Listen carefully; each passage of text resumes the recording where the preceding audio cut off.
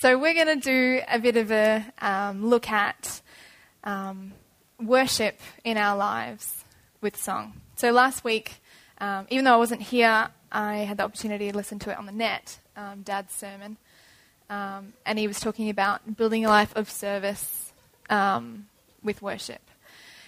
And so what Dad was talking about, Mark, sorry, if you're not sure, Mark is my dad.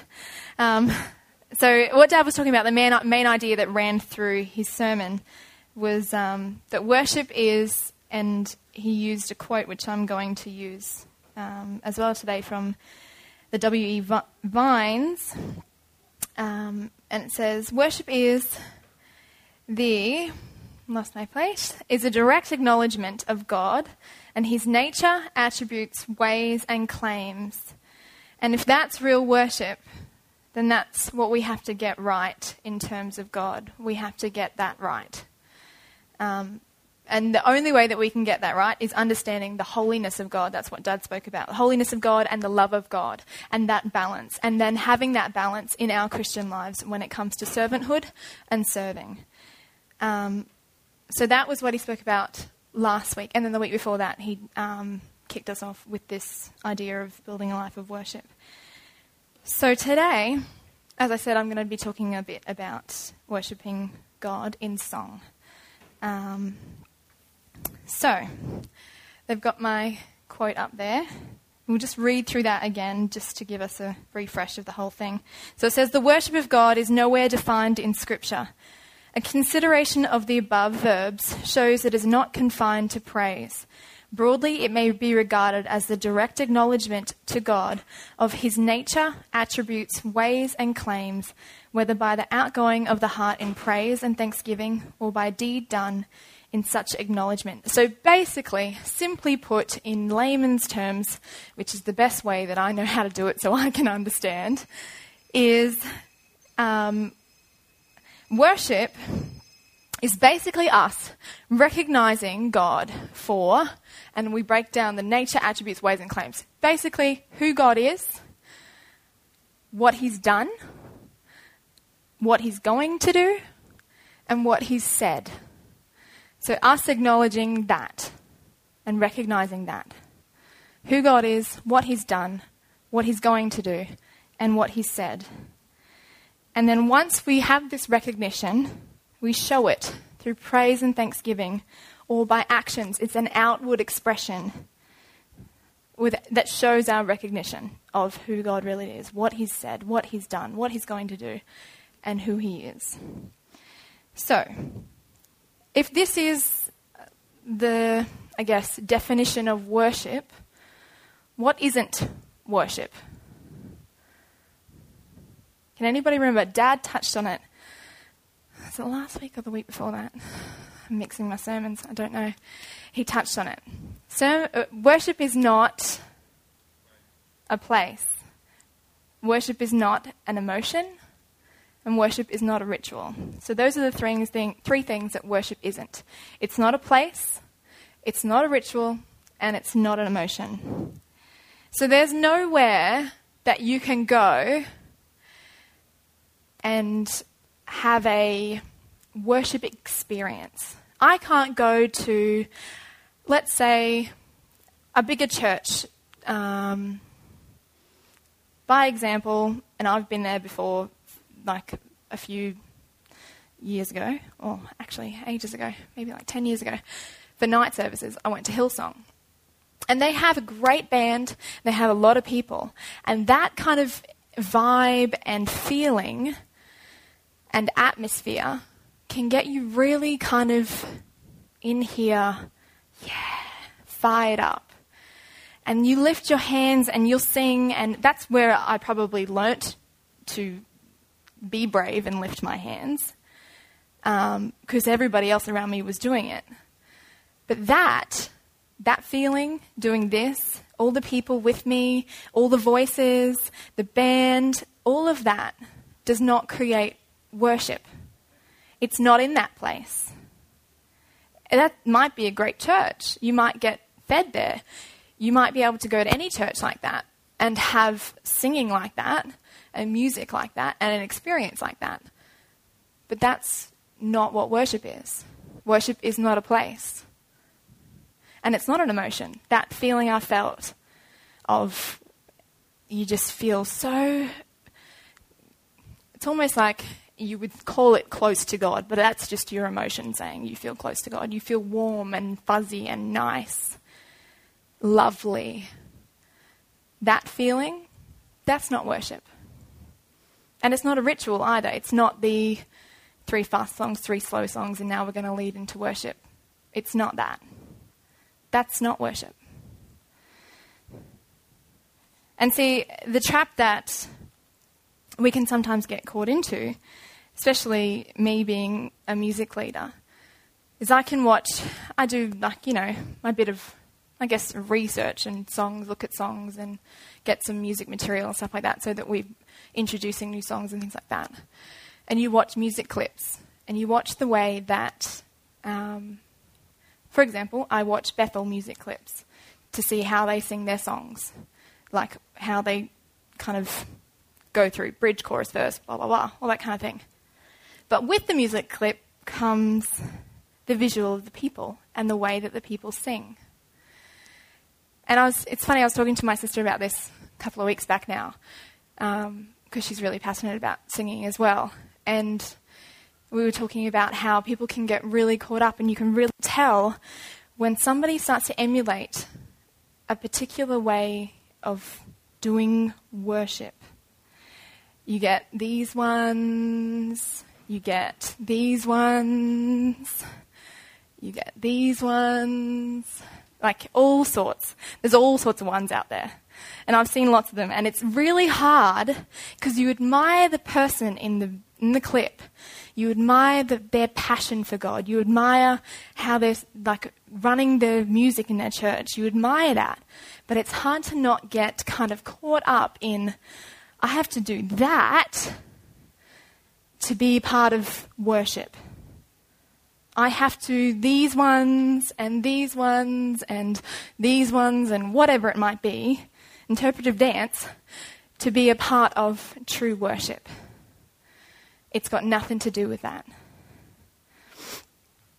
And this is not the place, the ritual, the emotion. This is not the kind of worship that God would require of us.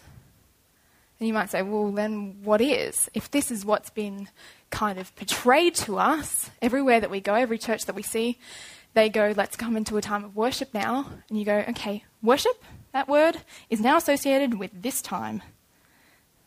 If that's not what God wants when it comes to worship, then what is? So, let's have a look at what true worship looks like. We go to 1 Corinthians chapter 14. And in the chapter, it touches on tongues and prophecy, and then it touches on a bit more about tongues further on in the chapter. And it talks about who they edify, why we do them, and that kind of thing. So in verse 14 and 15, it says, "For if I pray in a tongue, my spirit prays, but my understanding is unfruitful." So basically that means tongues being that funny kind of language that people speak. It's like that cut them asunder, cut them in two, cut them in half kind of thing. That thing, and you don't understand what they're saying, that's tongues. It's like a heavenly language. Or it may even be a language that is earthly, but you don't even know how to speak that language. And you're, by the grace of God and the gift of God, speaking it. That's tongues. So it's saying, if I speak in tongues, my spirit's praying, but I have no idea what I'm saying. It's got not even registering for me. And then in verse 15 it says, "What is the conclusion then? I will pray with the spirit, and I will also pray with the understanding. I will sing with the spirit, and I will also sing with the understanding." So now it's crossing over into song. So it's saying there's praying, you're speaking to God, you're Praying in the Spirit, so praying in tongues, that funny blah, blah, blah, blah language, and then you're praying with your understanding. So you're praying with the English language, and then it's crossing over and it's saying with singing too, you can do the same thing. Sing with words that you know, songs that we know, and then you can also sing in the Spirit, sing in tongues. Okay, so there's two attributes. So that's the first one is the understanding. Praying with your understanding, praying with your mind. And in Hebrews 13 verse 15 it says, "Therefore by him let us continually offer the sacrifice of praise to God, that is the fruit of our lips, giving thanks to his name." And note at the beginning there it says, "Therefore by him." We don't do any of this in our own strength, with our own ability. It's by God.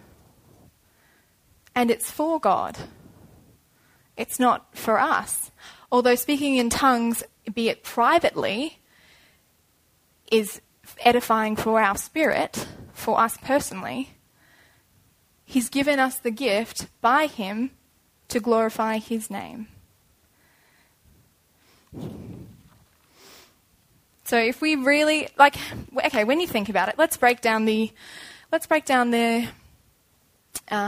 praying with your mind. So that's praying with the English language, praying with words that we know. Or maybe you don't speak English, maybe you speak a different language. It's praying with your mother tongue. If you really had to think about it, and you had to think about God, and you had to think about nature, attributes, ways, claims. So what were those? What he is, who he is, what he's done, what he's going to do, and what he's said. So the word of God.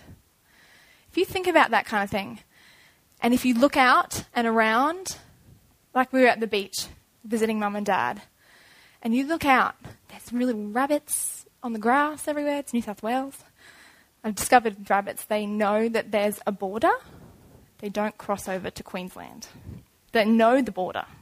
No, somebody told me rabbit-proof fence. I didn't actually think that through, but ping, light bulb.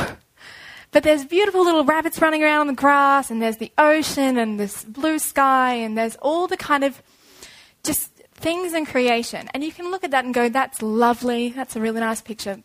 How's the serenity? Love it. But you're not really grasping it. Sit down, look at the trees. Look at the way that they're formed. Look at their shape. Look at their leaves. Look at the rabbit. Look at what it's feeding off. Look at how it's running around. It's got its own senses. It's got its own habitat. It can survive in nature. If you look around at everything around you in creation, wouldn't that just conjure up a whole lot of words? There are more than, let's see if I can give me a number, 171,476, more than that many words in the English language. They can't actually give you a definite number. I read briefly that, and then I didn't read further to say why. I wasn't really going to touch on that. But there's more than 171,000 odd words in the English language. We have such a massive scope of vocabulary that we can use to describe nature, attributes, ways, claims of our God. But in our, humanness, in our, for me, daftness of mind, you still find yourself speechless, at a loss for words. Some things just smack you in the mouth and you can't say anything. It's like, wow. And that's about it. I've got one word for that. And when it comes to that point, and we've got nothing left in terms of our language and the words that we know, that is when God gives us this great gift and says, here is a language you don't know. Here's tongues. So that when you run out of words to say, maybe you're in a situation where things are too above and beyond and you can't even describe how you're feeling, how you're going to go through it. Maybe you're over it, over the top with joy. There's just no words for the situation that you're in. God goes, I've now given you tongues just to help that overflowing of your spirit in expressing.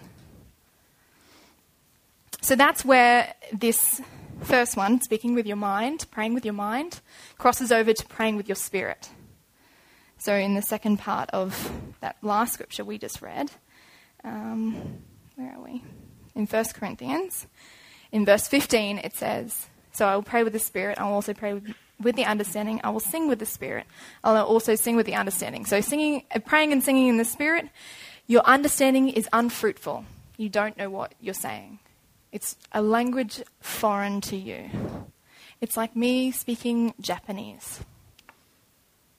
All I know is konnichiwa. That's about it. And I think that means hello. It's something that it's a gift that God's given us. When you think about it, it's actually quite cool. I had to think about this. Tongues. You're out of your mouth. You can be thinking about something completely different. And out of your mouth overflows this beautiful foreign language. Why are we given it? For what purpose? So it says in 1 Corinthians 14 verse 2, so at the beginning of that chapter 14, it says, for he who speaks in a tongue does not speak to men, but to God. For no one understands him. However, in the Spirit, he speaks mysteries. So we're not given it to speak to other people. I can't come up to Ben and be like, blah, blah, blah, blah, blah, blah, blah, and then have Ben go, up, gotcha, 10-4. It's not going to happen. I wasn't given that gift to then go and speak to Ben in a language that he doesn't understand and I don't understand. I was given that gift so that my spirit might speak directly to my Creator, to God, the person who gave me the gift. That's why we're given it. And in Romans 8, verse 26, it says, likewise, the Spirit also helps in our weakness. For we do not know what we should pray for as we ought, but the Spirit himself makes intercession for us with groanings which cannot be uttered. All right. I'm going to just embarrass the most wonderful woman in my life. Hi, Mum. We always speak about Mum. I think it's because she's so pure of heart and stuff. She's perfect for sermons. My mother is the perfect example of tongues in everyday life. When I used to live with Mum and Dad before we got married, I'd be doing what I did, whatever, editing photos, fluff around the house, eating stuff, I don't know, being me for a single. And I would, every now and then, hear talking. Hushed tones, not like this, like talking like I'm talking. Hushed tones, and I just think, sounds like Mum. And I always think she was talking to me. It's kind of like that hushed tone that, and I've become well acquainted with this hushed tone, when somebody answers you back but doesn't want to be heard. That hushed tone. Not the mumbling, of course, but she was speaking clearly. So that kind of hushed tone. So you can't really tell what they're saying, but they're definitely speaking. So I'd go, she'd be in the laundry or something, or out in the garden, or wherever it was big, kitchen, and I'd go in the laundry, and I'd just stand by the door, thinking she was talking to me, so thinking she would be like, Jade. She wasn't talking to me. And I'd listen closely. She's talking weird, in a language I did not understand. Here, Mum, talking in tongues. She's completely embarrassed by now. Like, yes. Talking in tongues. She's not really focused on speaking in tongues. She's doing the ironing, she's folding, she's hanging the washing out, she's crouched over the garden doing some weeding, she's doing probably my dishes from lunch or something. She's busy doing something else. Her mind is processing something else. And it says, that scripture, where your mind is unfruitful, where was that? 1 Corinthians, saying, my spirit prays, but my understanding is unfruitful. Her spirit is aware of what's going on in her life. She might have been praying for me. Poor Jade, she's still single. Help her find a husband. Type of thing. and just praying in tongues, interceding in tongues. But she's ironing away and getting the creases out and doing the gardening. And I used to sit there and listen to her sometimes. She doesn't know this. I used to sit there and listen to her and think, that right there, I want to be that. When I become a mother, when I have so much going on in my life that I have to be busy all the time to get things done, to get the house moving, to get people going, I want that. Where I can just keep talking to God, interceding with my spirit. I might not even know the things that I'm praying for, but my spirit's crying out to God constantly, constantly. And I know where she got it from too. My mother got that from her mother and father. My grandpa, I loved Grandpa. He was great. At dinner time, he would all the time, glory to God, hallelujah. All the time, glory to God, hallelujah. It didn't matter what we were doing at the dinner table, in between eating food. Glory to God, hallelujah. Finished the dinner, shaking it down as he would, see if he can fit any more in. Oh, glory to God, hallelujah. All the time. It was just like breathing for him. In, out, glory to God, hallelujah. All the time. And, you know, when you're a kid, you kind of think it's a bit weird, like, Grandpa, whatever, Grandpa. But when you get older and you understand this speaking in the Spirit, not understanding with your mind, but your spirit is constantly crying out. I have such an appreciation for that. And he, towards the end, had a brain tumour. So he's losing it a bit. And he was living in, at the start, we didn't actually know that he had a brain tumour. Grandma and Grandpa were living with us in our house at Mum and Dad's. Mum was looking after Grandma, who was also sick. And Grandpa just started doing some weird stuff. Just going a bit, like, funny. And then we kind of cottoned on that, you know, he's actually sick. Like, he's got a brain tumour. It's affecting the way he thinks, what he does. So he had to go to hospital and whatnot. And even in the hospital, he completely had lost it. He thought that Mum and Dad had found him in the middle of Papua New Guinea when they went to visit him there. Even when he'd lost his understanding, he would still pray in the Spirit. Can you get your head around that? I just think that that's so cool. Even when we're just about dust, our spirit still cries out to our Creator. Why? Why? Because we were made to do that. We were made to do that. We were made to have relationship. We were made to communicate with Him. We were made to worship. Not la la la, man, glory to God, hallelujah. That is not worship. We were not made for that. He gave us that ability to sing, yes, but that's not why we were created. We were created for constant relationship with our Father. That's why we're given that weird thing that you probably go when someone starts praying out in tongues, that's weird. That's why we're given that. For constant connection with God. Even though we don't get it, He's given us a beautiful other language that we can commune with Him. And you know, like, it's just so, I guess, a part of us. I keep thinking that Bob Dylan song, and I don't want to sing it because I'll get it stuck in my head.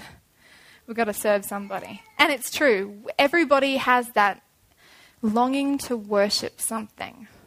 And they might not call it worship. They might call it addiction. I don't know. My vocabulary is shot to the ground. Something like that. An attachment to something. Whatever it might be. Everyone's got that thing inside of them that craves something bigger for them to connect with. But we've been given this beautiful gift which just tells us that this is why we were made. This is it. And in Hebrews 13 verse 15, therefore by him let us continue to offer the sacrifice of praise to God, that is the fruit of our lips, giving thanks to his name. By him. It's by God. The gift is given to us by God. Why? For his glory. And it's not given to us so that we might be able to create a place. Heaven forbid I tried to make the music here more like Bethel Church or Hillsong, just so I can think that there's worship here. That's not what this is about. And if you start feeling like worship is an emotion and you feel emotionally detached to God because maybe you haven't been to church for a couple of weeks and you haven't had that singing time, that's not right either. And if you feel like maybe worship is reading your Bible every single day and making that 7 o'clock in the morning every single day, I will read for 20 minutes. It's not a ritual either. It's not something that you can just do and expect connection with God. That's not worship. We need to extend our understanding of what worship is. So, to finish, I feel like I've gone quite short today. I usually say that, but I actually do feel like I've gone short. I need 2 helpers. I went to Coorong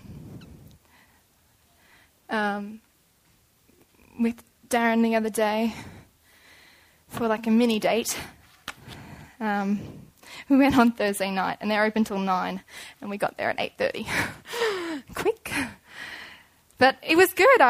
We were looking around for just some reading material. Darren got some good books, and I always struggle with books because I look at the cover and go, that doesn't look any good.